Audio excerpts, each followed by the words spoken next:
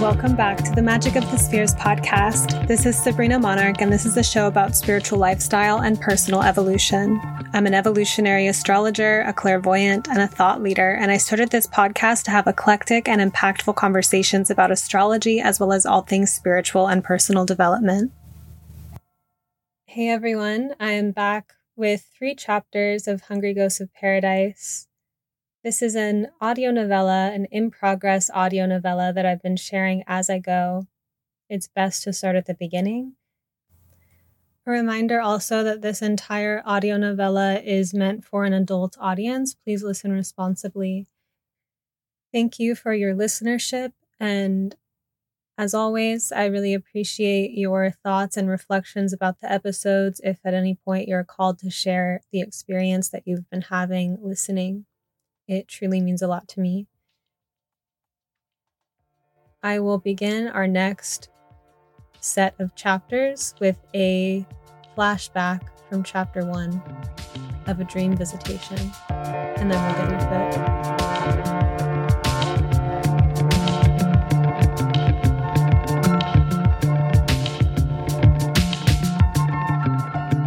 When I get home, I dream that a panther pounces on me head-on and eats me.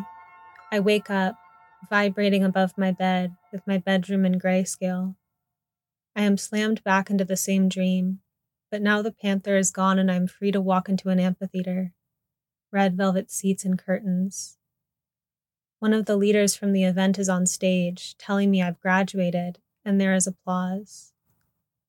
I exit the amphitheater and the panther comes up from a side corridor and pounces me again, but this time without thinking, I grab the panther by the scruff of their neck and say, "What are you doing? We're friends now."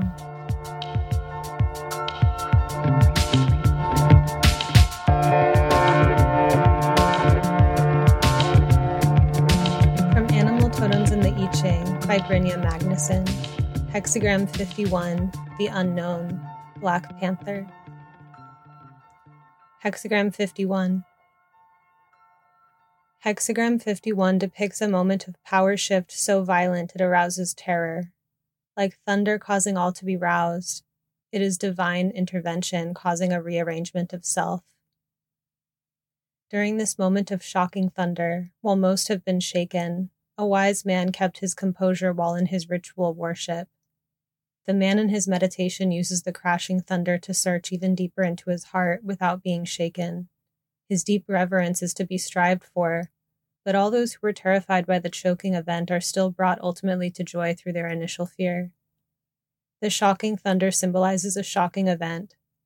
It is a hexagram that depicts success because whether or not one is debilitated by fear, the event has caused one's actions to be transformed for the better.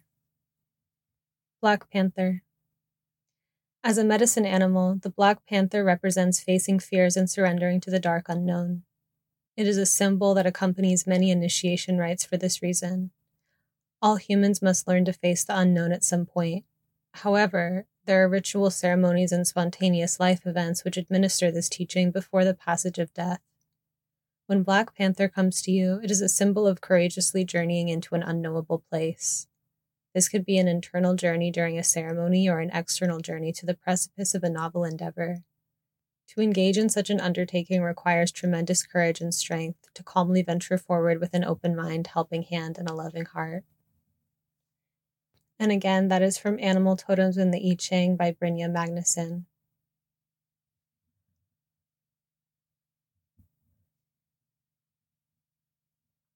Chapter 27. I'm home for Thanksgiving 2016, the first time seeing my mom since April. She had offered that we find something fun or rejuvenating to do, a spa weekend maybe, after the breakup, and I declined, not having forgiven her really for her attempts to manage my brain chemistry, and over the years I had to lie to her. And having had the relief of that entire charade come out, I opted for silence in the new space of not having to pretend anymore. While we weren't talking much, she was having a whole awakening in response to the grief of my dad's passing, pursuing joy and gratitude on a daily basis, reading Brené Brown. She took it hard that I didn't want to spend time with her, but she gave me space. The second night I'm back at my childhood home, we pull into the garage. My mom is driving, and I notice the empty space where my dad's car used to be parked. An empty space I had registered as a visual image alone the day before, but didn't think anything of it. She is turning the ignition off. The parking lights go off. One light bulb by the door. Mom, whatever happened to Dad's car? I say lightly. She looks over at me, about to form words, frozen, as we sit in the dim light. Mom, what happened? You didn't know? She asks. A vapor of memory. Us in her bathroom, after my dad's funeral, talking before the mirror, so there are 4 of us, 2 of my mom, 2 of me. Sabrina, I want to give Aiden a gift, but only if you're okay with it. No, I don't know, I respond. I sold the car to our friend Sid's daughter, and I gave Aiden the money. You gave Aiden the money. I thought you knew. I didn't know. When? Mid-May? Sabrina, please don't be mad. I assumed he would have told you. It was a gift, like we talked about. I thought, of course you'd know. We had talked about gifting him back after the funeral. That was the plan. Aiden was hardly speaking to me in the middle of May, and that's when I was deliberating whether or not to move in. I feel my body begin to heat up. Mom, I'm enraged. Not really at you. She looks like a little deer. She didn't know anything that was happening in May between Aiden and I. I didn't tell her. I'm spinning. I run inside, upstairs to my brother's old room. I can't take the context of my own room, my things still loosely there on their way out. It's my brother's room. The blue carpet, the desk that's now become storage, the triple sliding closet door. Somewhere as a kid, I made the choice to bypass anger and move right to forgiveness. But I forgot the origin of that choice, forgot I'd made a choice, and was always searching for higher perspective, enlightened perspectives, or surrendering to sadness like some kind of deep-huffed humility. Why? It's just grief below the anger, so why bother getting angry? Here in my brother's old room, I find myself writhing in rage, my body contracted to the shape of a seed, and white, vibrating lights bursting in the air, zapping, electric. And I realized the lights had never accompanied my anger before. Maybe colors swirling, but never the lights, these white flames. I can't stop myself from pulling out my phone and calling Aiden, then starting to write a text when it goes to voicemail. A white flame, burning up the will I have to protect the relationship in the form of never saying anything that could compromise it. What am I holding on to?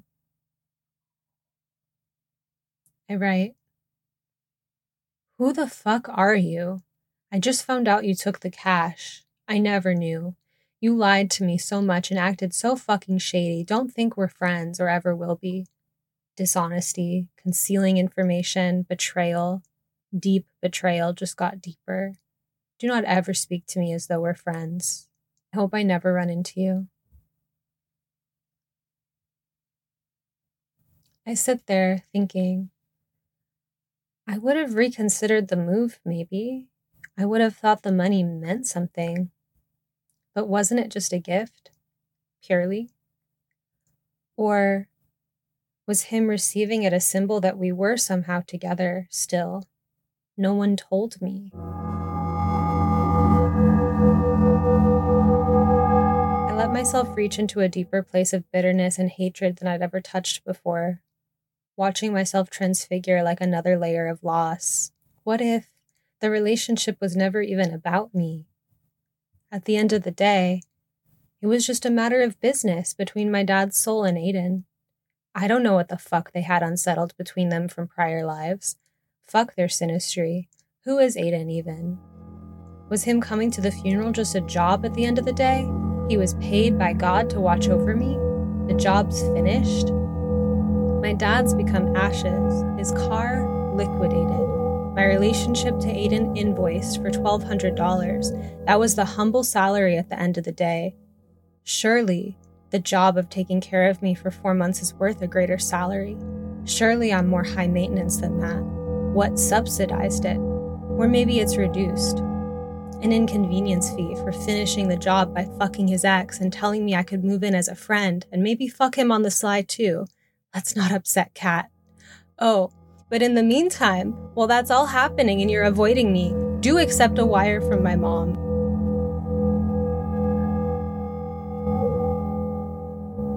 The lights have not accompanied these thoughts, so I take my phone back out as a lifeline, this time to open the Notes app and write to the lights. Throw some ideas at the blank white screen to see what's true. I arrive at the thought, healing my relationship with my mom is not my partner's responsibility. And it gets a light. Improving my relationships with my family will only help my love life. Another light.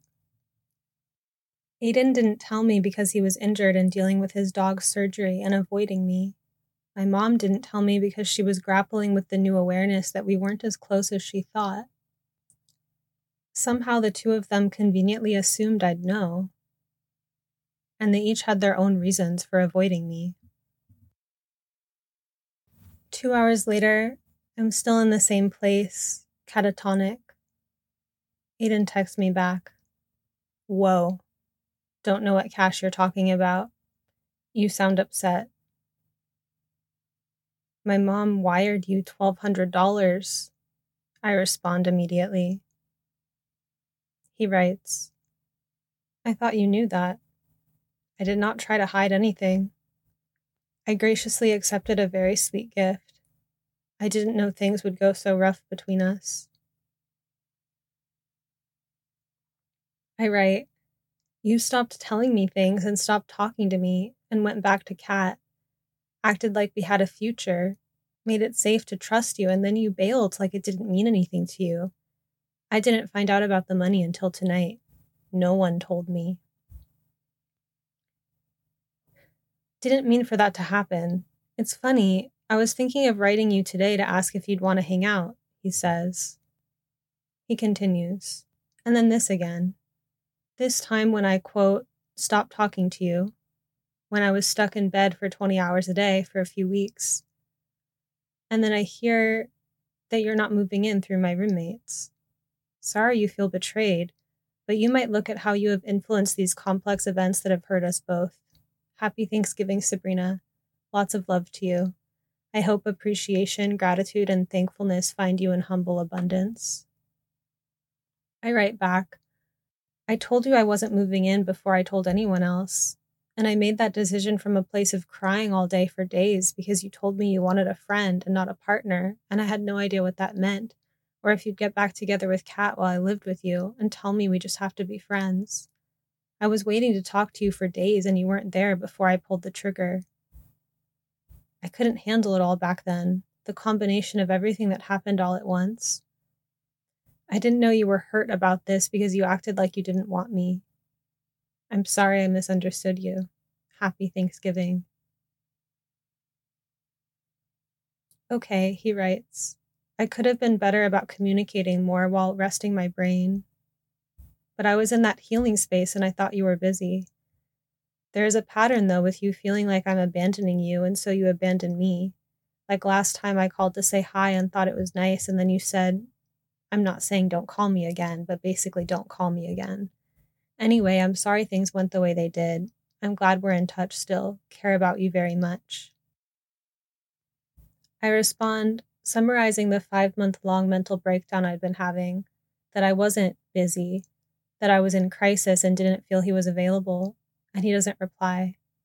Radio silence for a while. It happened that I had a session scheduled with Mark Jones the following morning. Morning for me is evening in England. I'm still postured in a knot. It's just audio today, not video. There's a Wi-Fi connection issue at my mom's house. In my brother's room, sitting before the TV that's not on.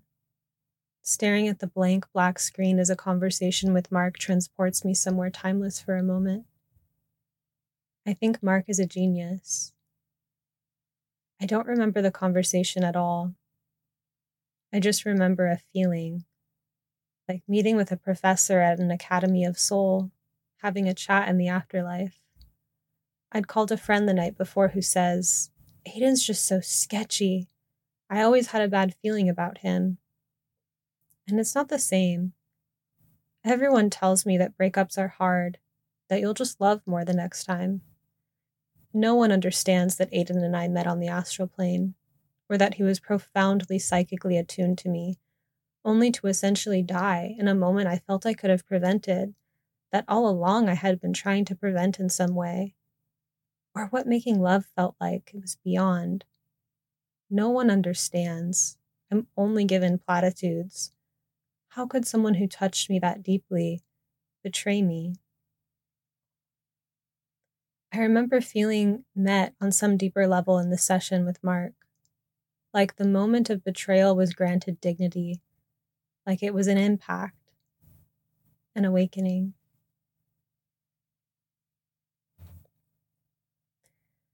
After speaking again to Dina and bringing the matter to her, I decide to stop grieving my dad for a while, to let him be dead to me also. I can't put my finger on it. It's something to do with his failure of parenting me, resulting in me having attachment wounds. But I decide that all of this is his fault.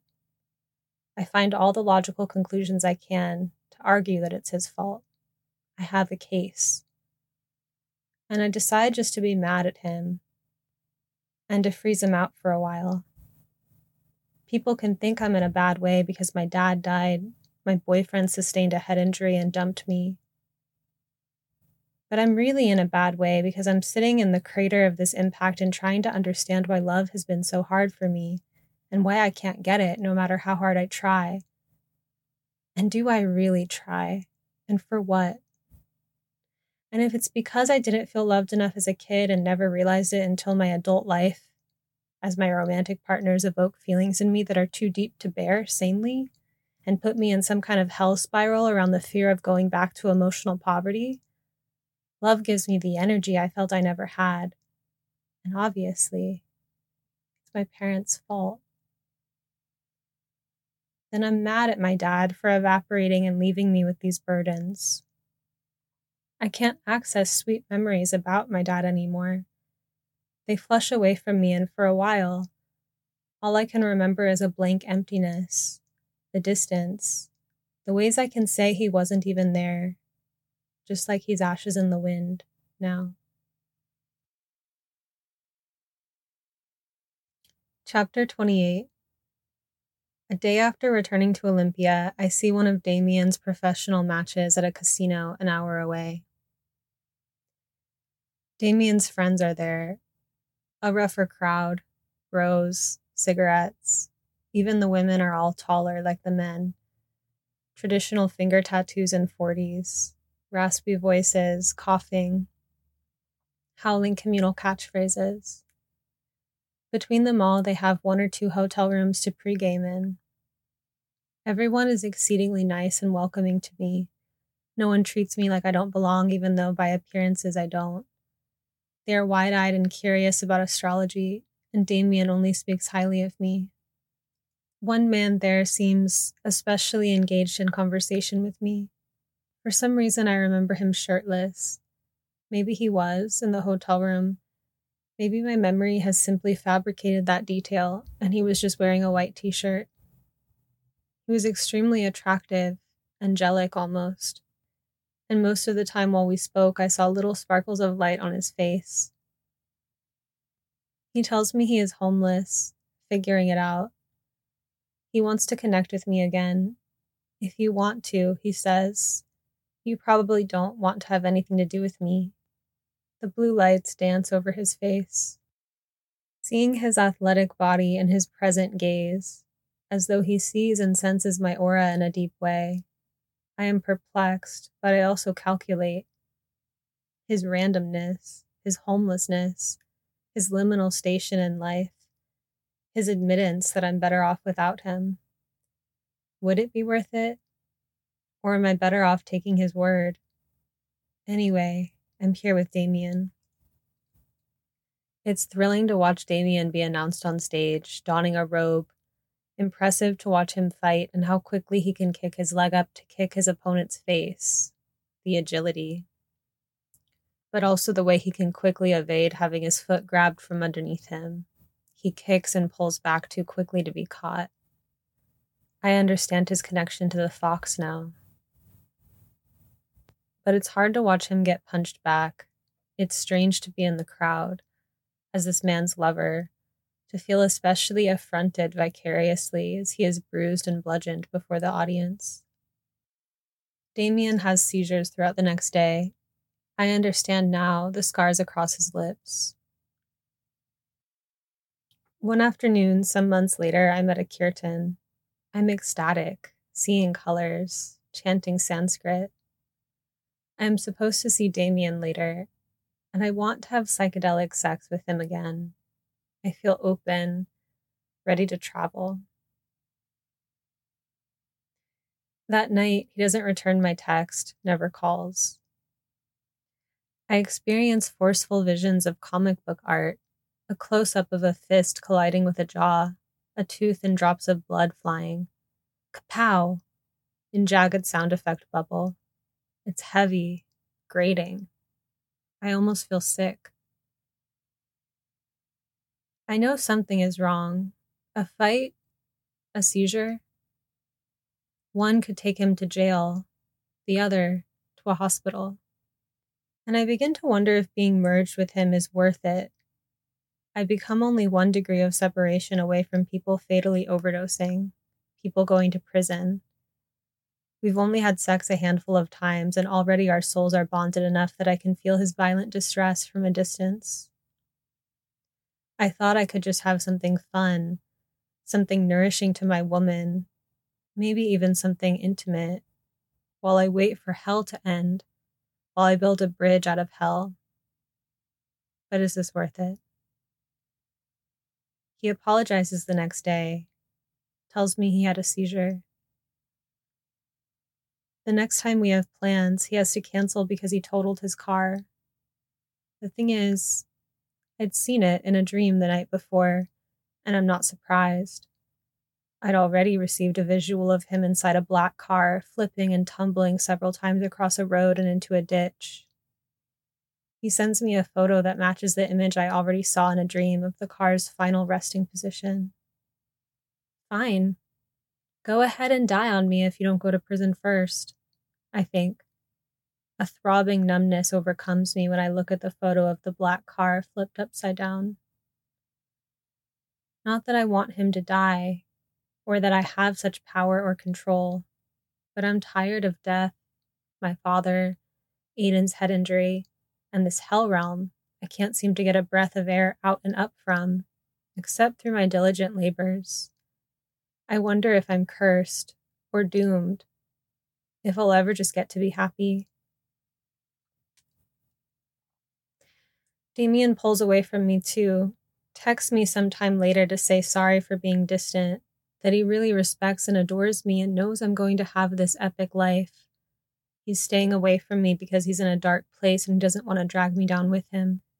I've already given up, but it's nice to hear how much he cares, to get to remember that, despite the fallen conditions of this man's life and the fallen place from which I meet him, he always meant it when we made love. I'd drown in colors washing over us, and the intimate pleasure of getting to know the softness and sweetness of a hard, malefic man.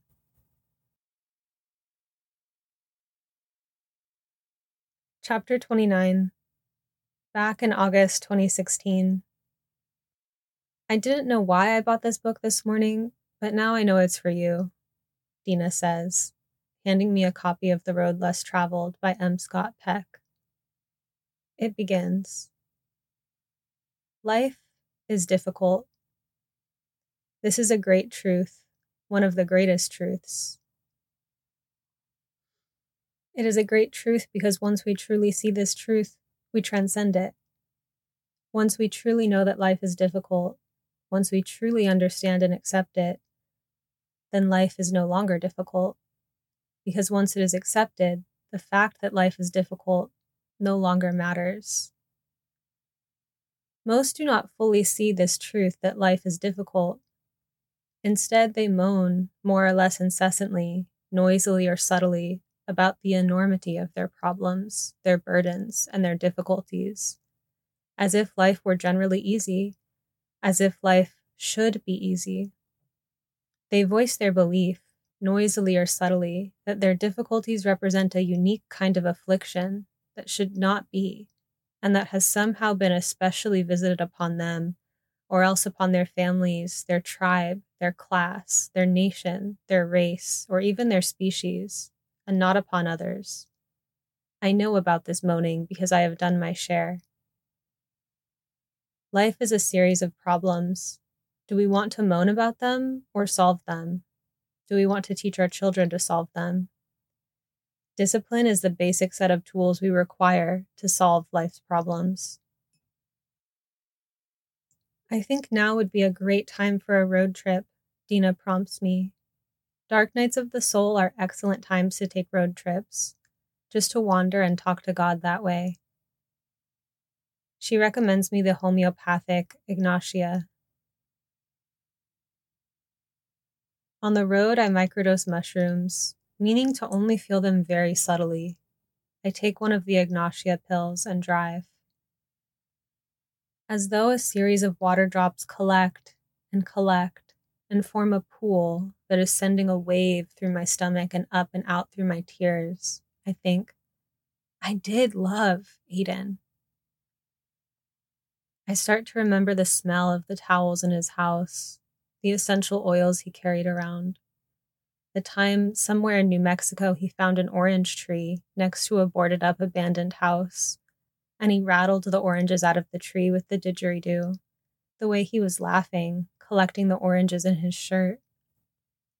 I remember sleeping together at night, intertwined as snakes, after praying together, thanking God for all the beautiful things that had happened that day, and how we'd both see tunnels of color, and I'd even spin gently into sleep. I loved him. My tears feel surgical, and the freeway before me grows vertical. Jesus, Sabrina, I didn't mean to be high. My heart racing, I pull off the freeway and stop into a gas station and run into the bathroom, where I think I'm peeking in a gas station bathroom. I run the water, crystalline, pink gemstone glittering water, and return to my car while I wait for the visuals to stop. I am next to a hedge I wish I could hide inside of without alarming the people around me.